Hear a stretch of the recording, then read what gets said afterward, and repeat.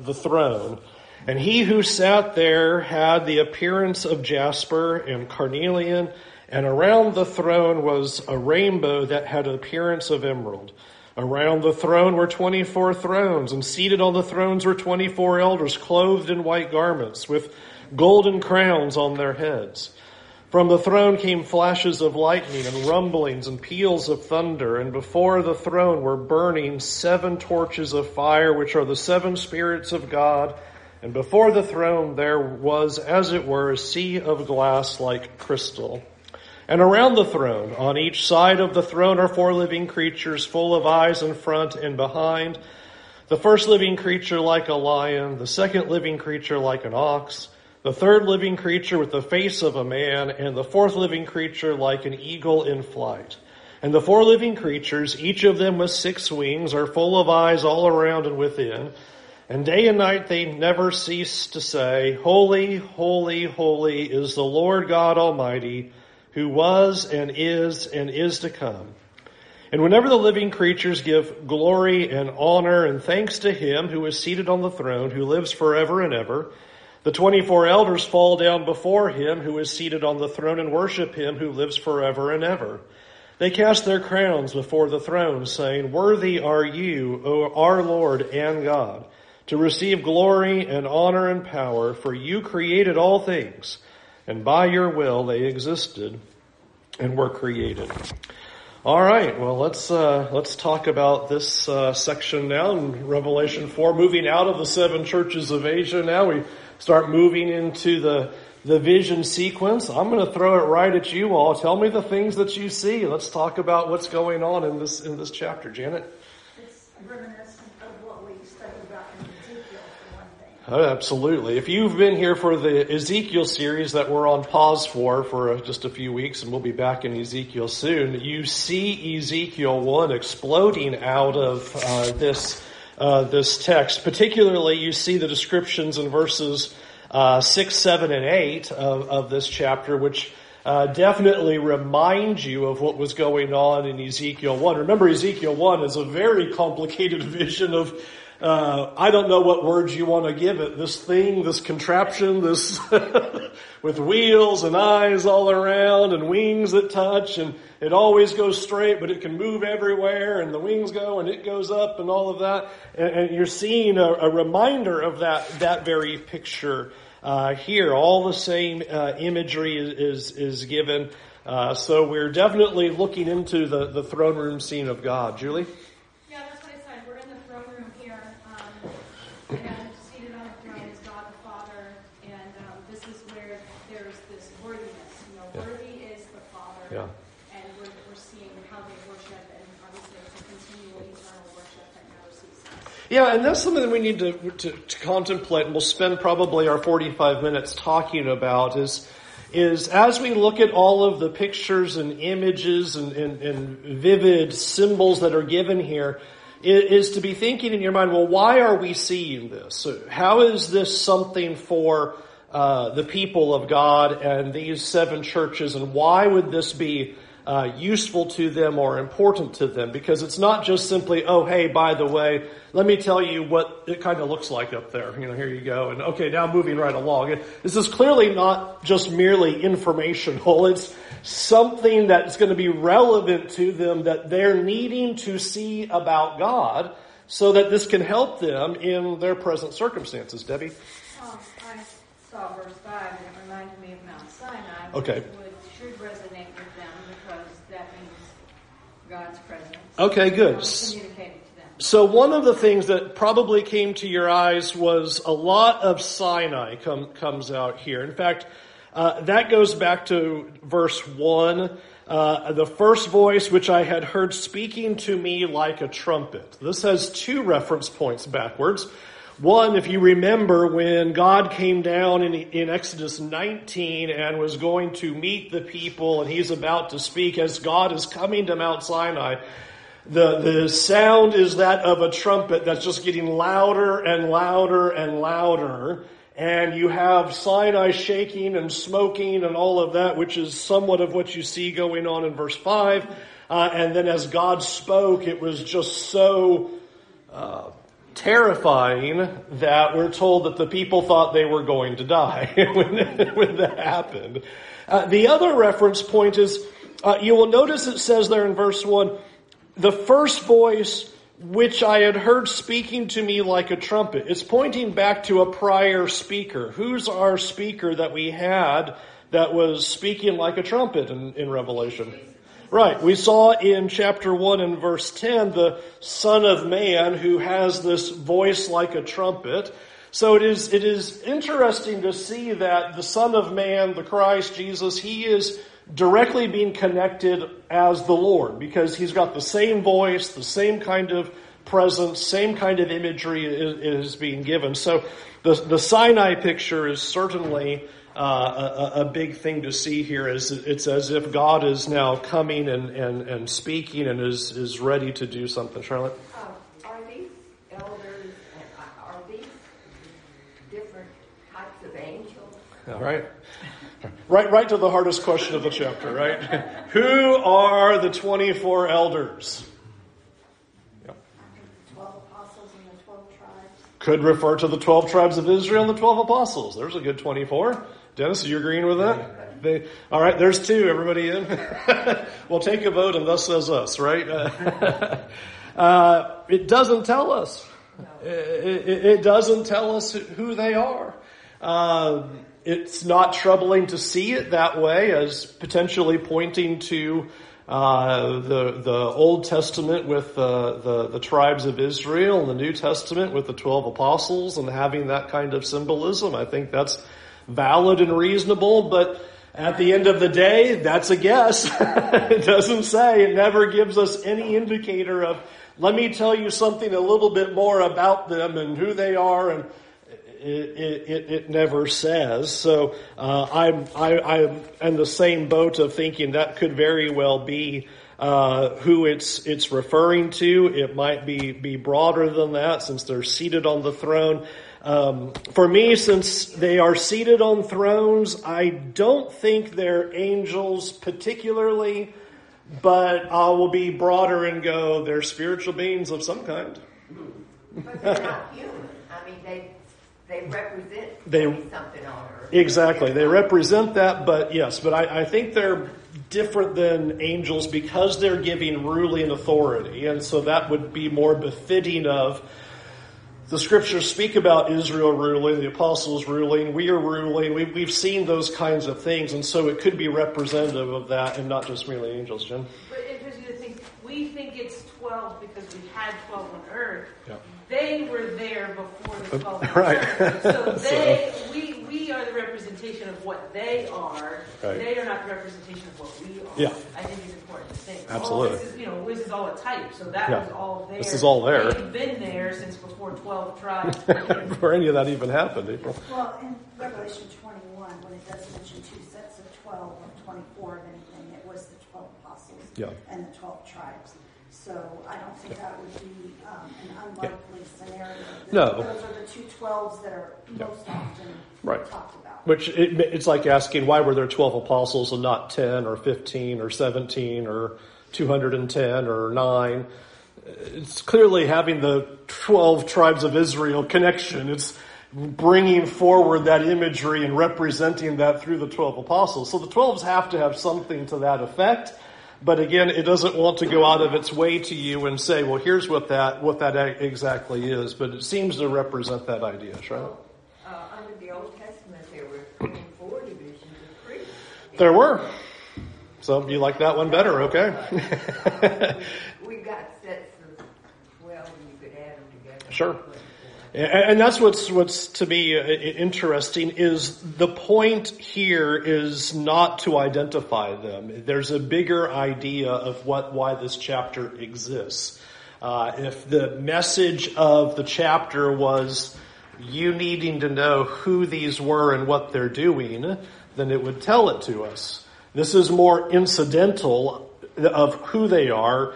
Far more important is the chapter about what they're doing. That is far more integral to what's going on. Julie? Well, that's what I was going to say. I mean, I think this whole thing is setting up who is worthy, right? Because like you said, it's more important. And if you draw a picture, they're all surrounding his throne. They're all worshiping him. there at the end, worthy are you to receive glory and honor. And so again, they're witnessing, they're worshiping, and it's a continual, eternal, it never ends. And it goes back to what you were saying. Okay. We don't get into heaven by accident. We have to want to worship Him here because that's what they're doing there. Good. Literally, it never stops. It's Good. an eternal worship that never ends. Yeah, and I think that is one of the big pictures, is the continuation idea. When you read this, it says in verse 8, middle of verse 8, they never cease to say. Okay, so they never stop saying this. And then you have verse 9, and whenever the living creatures give glory and honor and thanks to Him who's seated on the throne. Okay, well, when are they giving glory and honor and thanks to the one seated on the throne? All the time. They never stop. So every time they're doing that, verse 10, the 24 elders fall down before the one seated on the throne and worship Him. So how often are they doing that? So just visualize, it's like they get down and throw the crown, pick it back up, sit down again, pick it down, throw it on the ground, pick it back up. You just have this constant worship going on. No sooner do the living creatures say, holy, holy, holy is the Lord Almighty, who is and was and is to come. That might be enough time for the 24 elders to pick their crowns back up and do it all over again, it seems like. And it's just this repetition, and then they do what they're doing, and they say what they're saying, and back and forth it goes. So you're getting a picture of continuation. Do note you're getting a big picture of activity. And that might be the bigger thing to underscore. When you go back and look at verses 4 and 5, what's going on in this throne room scene? Here is John. He is told a door is opened up into heaven. And so here in Revelation 4, we're looking in and we're peering into the throne room of God. And some of the things we expect to see, like the 4 living creatures from Ezekiel 1 are there. But what is ultimately going on as you look around this throne room from verses 4 and 5 that's taking place? It says these flashes of lightning come from the throne. Yes. So it doesn't come from these elders. Right. The throne. It's coming from God. Okay. So what should be our takeaway? That as you look into the throne room, and here is the glorious throne of God, and out of the throne is lightning, rumblings, peals of thunder. We've got burning 7 torches of fire that are there. What are we supposed to see in that, Rita? Am I seeing wrath on the earth? You're seeing judgment and activity. So here, think about, we've just had this description to these 7 churches of Asia. How are things going to go for Christians according to those letters? Not well. Yeah, there's a lot of the letters that are saying, I know what you're enduring and there's more to come. I know that you're struggling. I know your patient endurance. I know that it's been tough. And to one of them he says, tribulation 10 more days. To another, you're going to be in prison. It's just constantly saying it's going to be more ahead. It's going to be hard. So as you come into the throne room of scene of God, does God look like He's asleep? Does it look like He's on vacation? Does it look like, He's out to lunch for a while and, the sign says be back at 2:00? Active. He's doing. You are seeing movement and action. So there is an important symbolism here that God is not on vacation or not acting. He is acting. There are judgments going forth. There is movement happening. There is God who is seeing all, and He is doing something about the circumstances that we're being told for these Christians. And that would be one real important reason why we need this throne room scene. Here you've told the Christians you're suffering and more is to come. Very first picture. Here's God on the throne. And nobody's standing still. The 24 elders are not standing still. The living creatures are not standing still. God's not being still. There is action, action, action, action. Movement is happening. That would be encouraging. If you're down here on earth and you're going through a lot and you're like, Lord, what's going on up there? And you got this chance to look around and, it was just quiet, dead, nothing's going on. You'd be like, uh-oh. Is anybody here?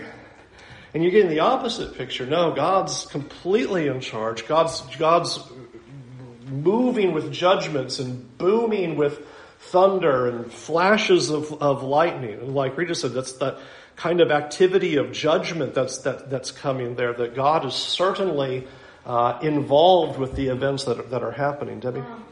John is the one that's seeing that. Yes. So is he supposed to be communicating this to others?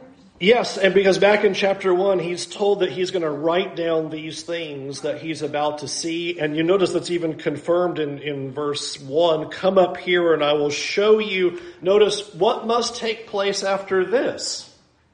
After this, after what?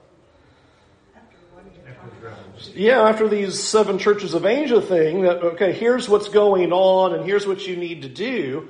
But there's more that's coming.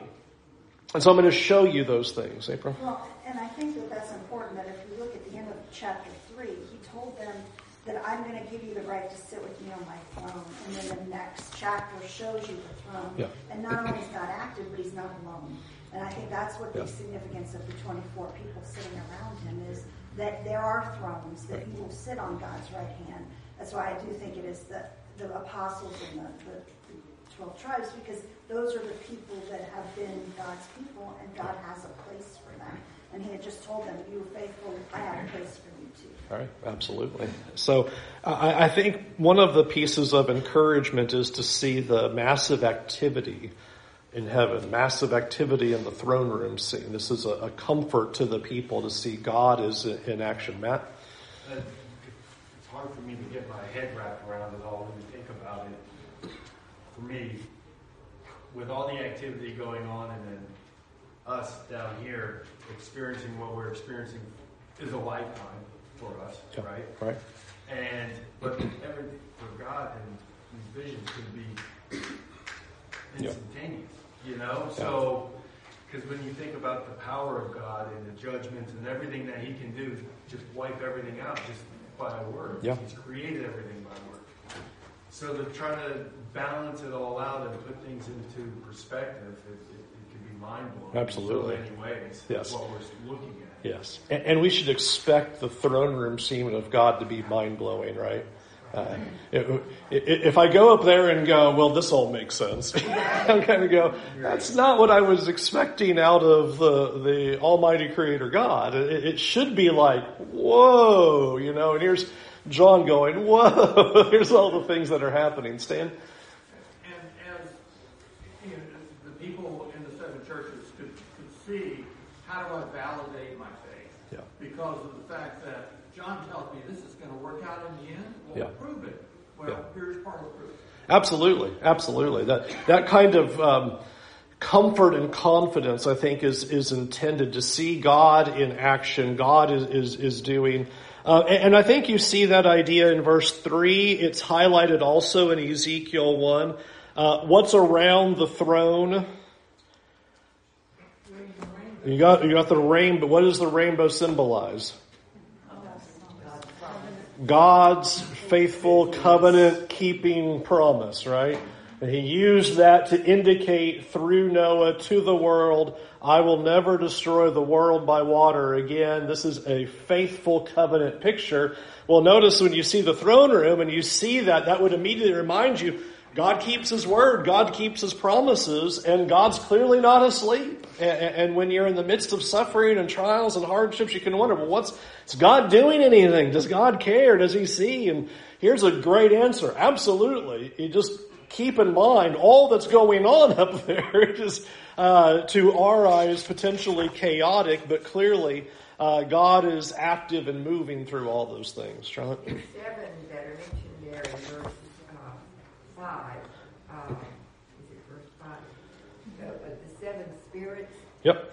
Now, we talked about 7 spirits back in what? Chapter 1. Yeah. Yep. But I think we talked, it seemed like the messengers, maybe. But are these different 7 spirits? I'm going to keep them the same as what we saw in chapter 1 and verse 4. And so the way I look at it, if you remember in chapter 1, verse 4, because the term 7 spirits was sandwiched between God the Father and God the Son, and in between was 7 spirits. Like, pretty undeniable that that would be the Holy Spirit and not angels listed in between there. That wouldn't make a lot of sense. So I think you have the idea of even, we are seeing a picture of all three here. Well, who did we say was speaking in verse 1?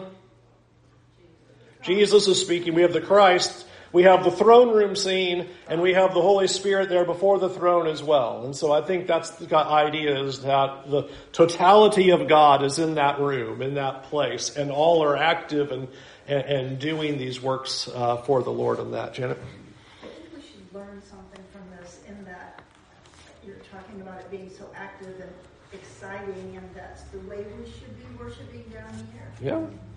I think there's a sense of that for sure, that there is...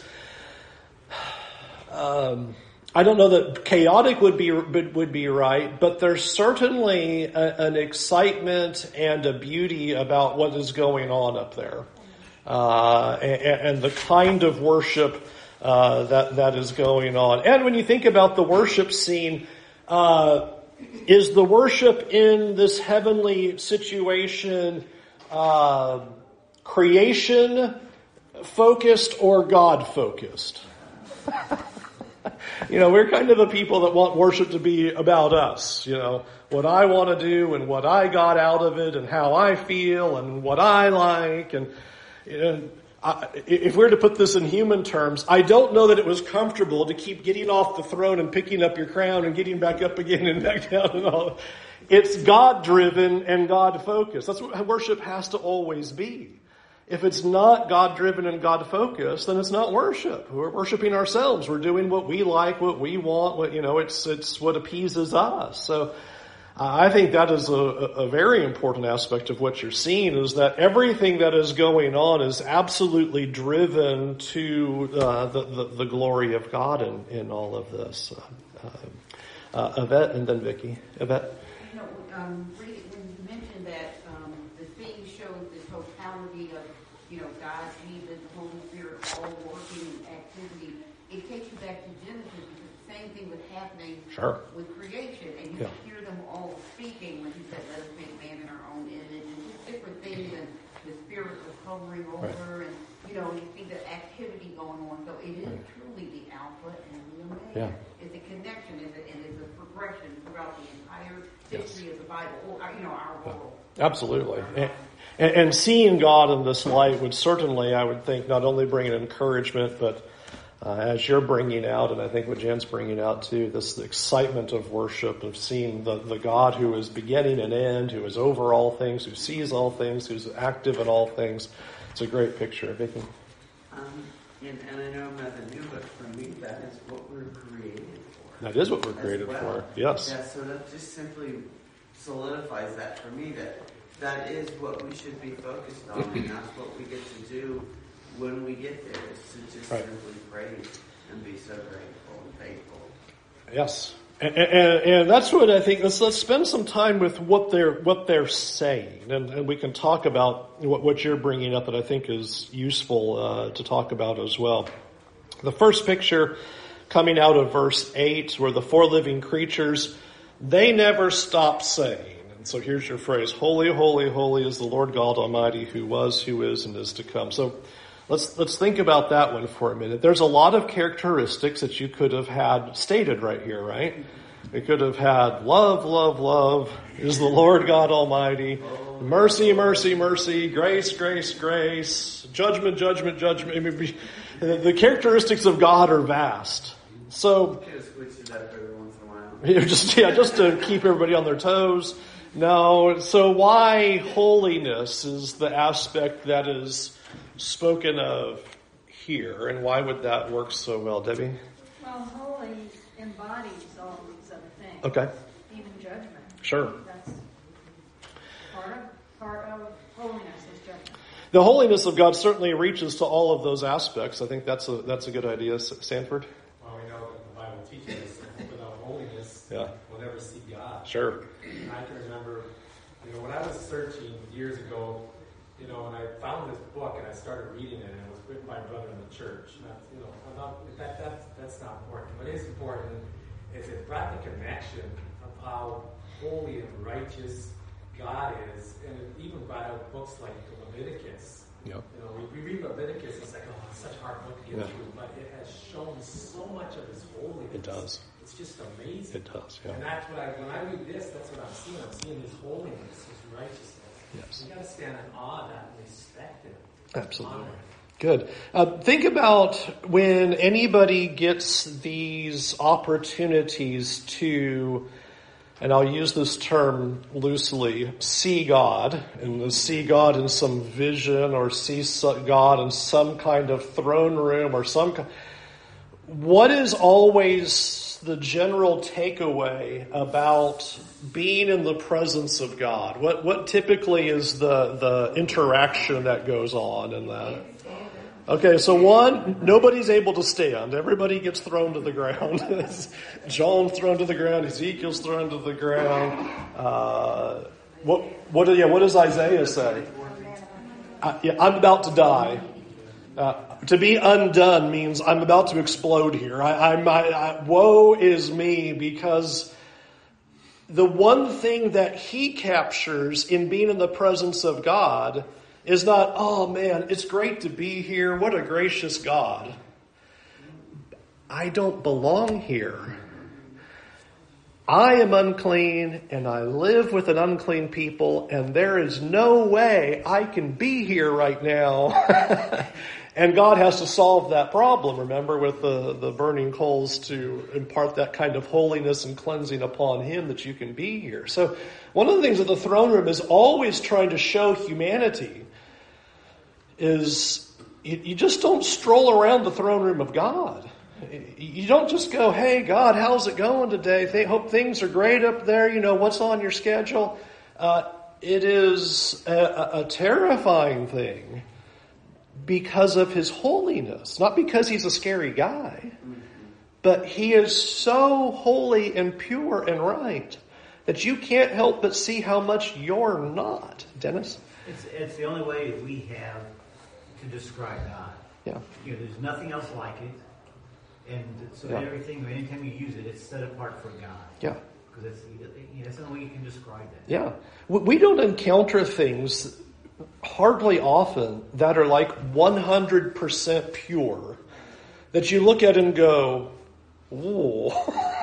You know. And when you do, you repeat yourself. You do. Over and over and over. And it catches your attention when something is that pure that you're just like, well, that's unusual. There's not a speck of anything wrong with that. You behold it for a minute. And there is a takeaway with that, April. Well, and whenever God met man on earth, that was holy place too. Like at the burning bush, at the temple, He declared that area holy. Absolutely. He is there. Yeah, absolutely. I mean, even with God's encounter to Moses, you can't stand here right now. This is holy ground. You better take those sandals off and understand what's going on in this moment right now. You don't just stroll around with God. So I think there is a vividness of just the absolute holiness of God, and the message of heaven is He is supremely holy. Now that's going to be useful for the last two chapters we've looked at, because we've read a bunch of churches that are not doing very well in the purity department. That He said, repent or else. And now you're getting a sense of why that's so important, because you're not coming in here without the holiness of God on you. You better come to the blood of Christ, and you better find cleansing, because you can't just be here with all of your sins. That's not going to work. It is a terrifying thing to be in the presence of God. Michael? No, it's just, I'm still kind of stuck over the rainbow part. Yeah. So it's pretty unique when you talk about the Alpha and the Omega. That's kind of put in there. We talk about, all these people wanting physical signs. If I've never looked at a rainbow again the same way after I became a Christian. Yeah. You talk about some of those things that just, the awe and specific to Him, and that message continues that I'm still here, but the second part of that is judgment will come other than the flood. Yeah. So it's pretty interesting that you have that kind of woven into this passage. Yeah, one of the things that God always communicates repeatedly is he is a covenantal God. He always does what he says. And so Ezekiel 1 at the end pictures the throne room, and it has the rainbow over that throne scene. Here it sounds like it's around the throne scene, so you can just kind of visualize that kind of color display going all over the throne room to indicate that covenantal nature of God, that he is so faithful to keep his promises and to keep his word. Now, that's good because he's made a promise to all these churches. To those who overcome, I will give. And he means it because you're seeing activity. All this is going on. The promises are intact, Debbie. I was thinking back to what I was at home watching this Wednesday night. Uh-huh. And that was the same John. Yes. And he was urging us to have supreme confidence. Yes. And I thought, so what an amazing gift this is. Yes. When God can be such a terrifying prospect if you're not in right standing with him. Yeah. But that we should be supremely confident if we are. Yes. It is interesting that God communicates something that there really is no middle ground. You should either have the supreme confidence of his salvation in your life that carries you through, or you should be terrified of the day of judgment. And there's no middle. It's just because he's going to do what he said. So he's going to carry you through, or you're going to receive what is due. One of the two. And so, and 1 John was trying to really drive that idea. So same author, same idea, same parallels of God communicating what he wants the people to see in his character. Charlotte? I have a stupid question. How did the devil get in to see God in the book of Job? Well, that's not in the realm of our discussion here. So I mean, the short answer is God can do whatever you want to. Clearly, all spiritual beings are allowed to have access to God, but we can go study Job another day. What about the other discussion that is going on? So the four living creatures in verse 8 are saying holy. Verse 11, while they're saying that, the 24 elders are worshiping. And what are they indicating? And then let's talk about why that would be so important and the big takeaway of all the things that you could say about God. What are some of the things that it's drawing on? Is worthy. Okay, worthy, why, and for what? Okay, so you are worthy, and notice that verse 11 has, because you created all things. I mean, that's a hard stop period right there. I mean, you could condense the word of God down to that. If God didn't do anything else ever in this world, he is worthy of worship because he made you. He tells us a million other reasons why we should worship, and they're good reasons. But God could have just said, I made you. That's why you should worship me. You created all things, and by your will they existed and were created. To remind you of Hebrews chapter 1, he put it all there, and the only reason it's still here today is because he says so. He is in absolute control of everything that's going on. And so again, that activity in the throne room scene verifies that. Full control about that. Clayton, you had something there? Yeah, I think it's very important to focus on the word will. Yes. Because it shows how effortless it is for him. It doesn't say through extensive hard work everything existed and was created. Yeah. It's through something as simple as his will. That's right.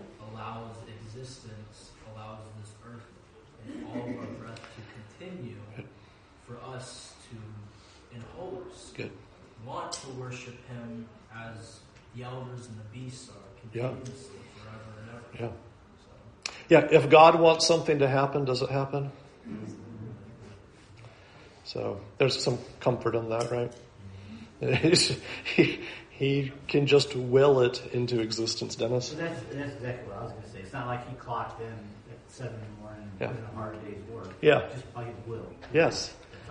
Absolutely. And I've used this illustration before, that it's not like God woke up today and went, man, I don't even know what's going on down there. I leave you alone for a few minutes and my goodness, I'm going to have to clean this mess up. That's not God. He's fully in charge, fully aware. April?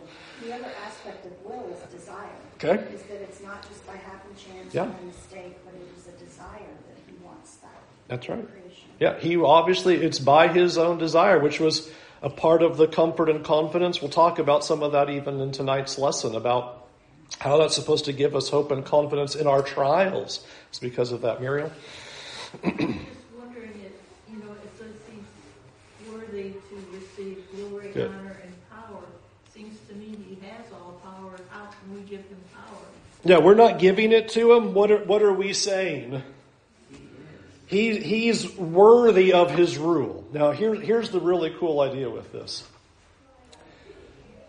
There's probably not a lot of rulers, human rulers, in all of history that you would probably be comfortable to say they were worthy of glory, honor, and power.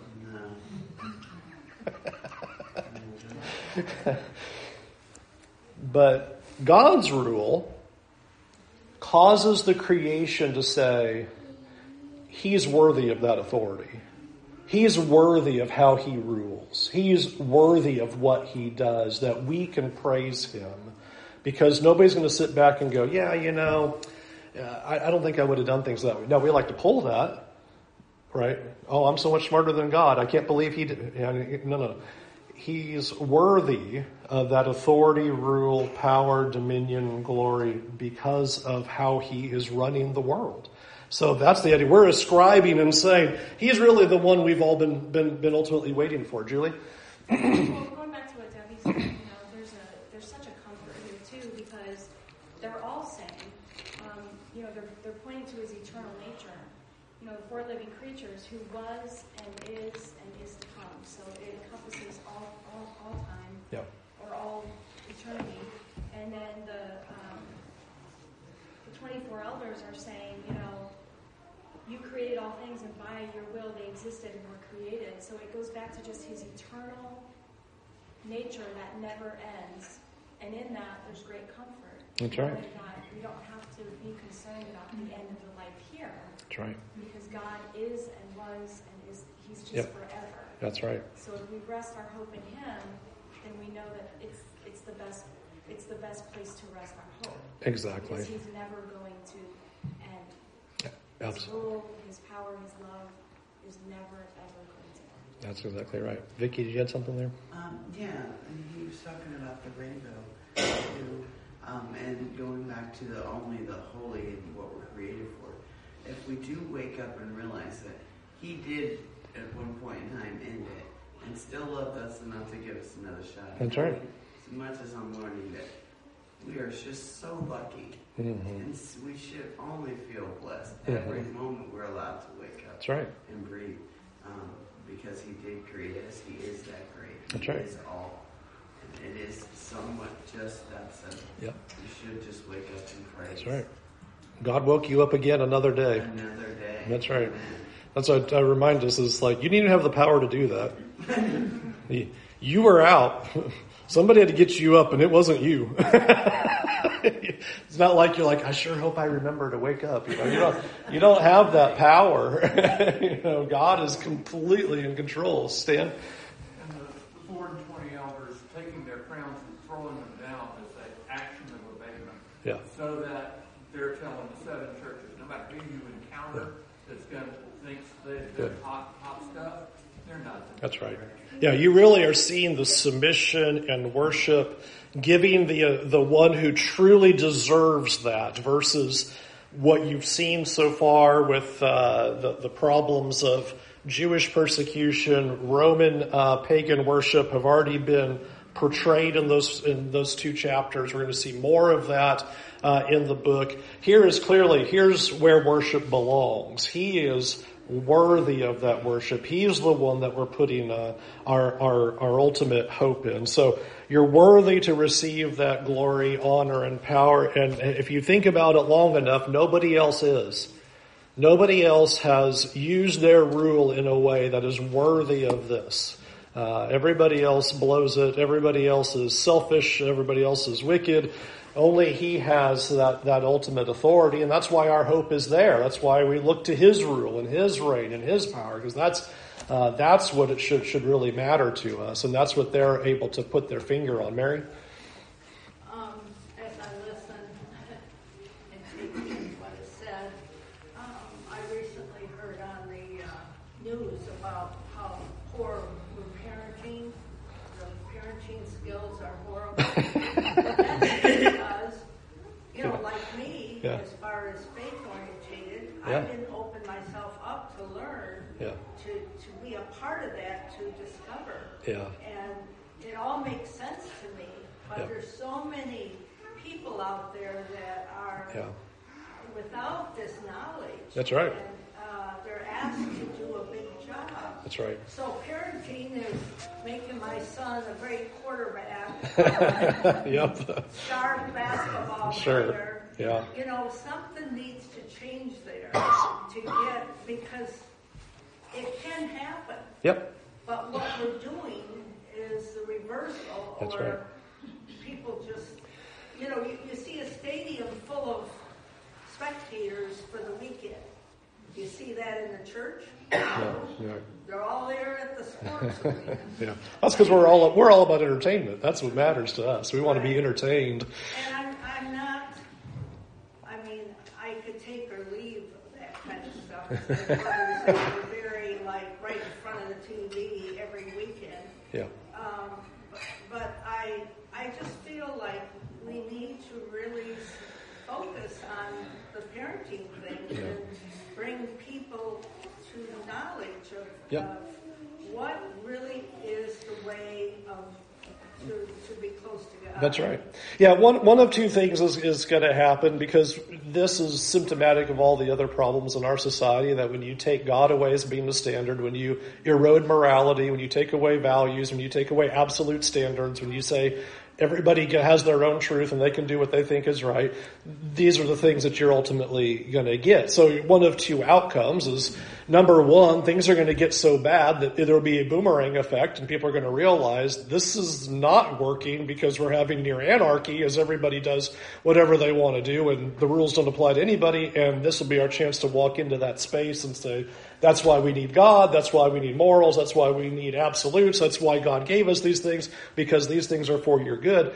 Or, more likely, their hearts will be hardened all the more, and we will obliterate ourselves as a culture, and the next one will rise up, and we will be in the long list of history books of people and civilizations who have risen and fallen just like in the past, which is what everybody, Roman Empire, Persian Empire, Grecian Empire, everybody. So one of two, is that either we can wake up and turn to God and God bless us and have a revival, or we can just destroy ourselves. And humans like to destroy themselves. That's kind of our motto. Complete de-evolution of ourselves. We're not improving. We're only getting worse. And so, but you're right. Hopefully people will have enough insight to look around and go, we've got to do something about this. Absolutely. So really a powerful picture of who God is here in chapter 4. That powerful picture carries into chapter 5, and Lord willing, we will get to look at chapter 5, but keep this covenantal, faithful activity of God in your mind as you come into chapter 5, because there's a problem that exists, a problem that needs to be solved, and this is going to really set the tone of where the book is going. And so really digging into chapter 5 then for next week. I don't know that we'll get through the whole chapter, maybe not, but prepare yourselves as if we are. 15-minute break, and we'll reconvene at 10:30 for our next hour of worship. Thank you, everybody. Really appreciate your comments.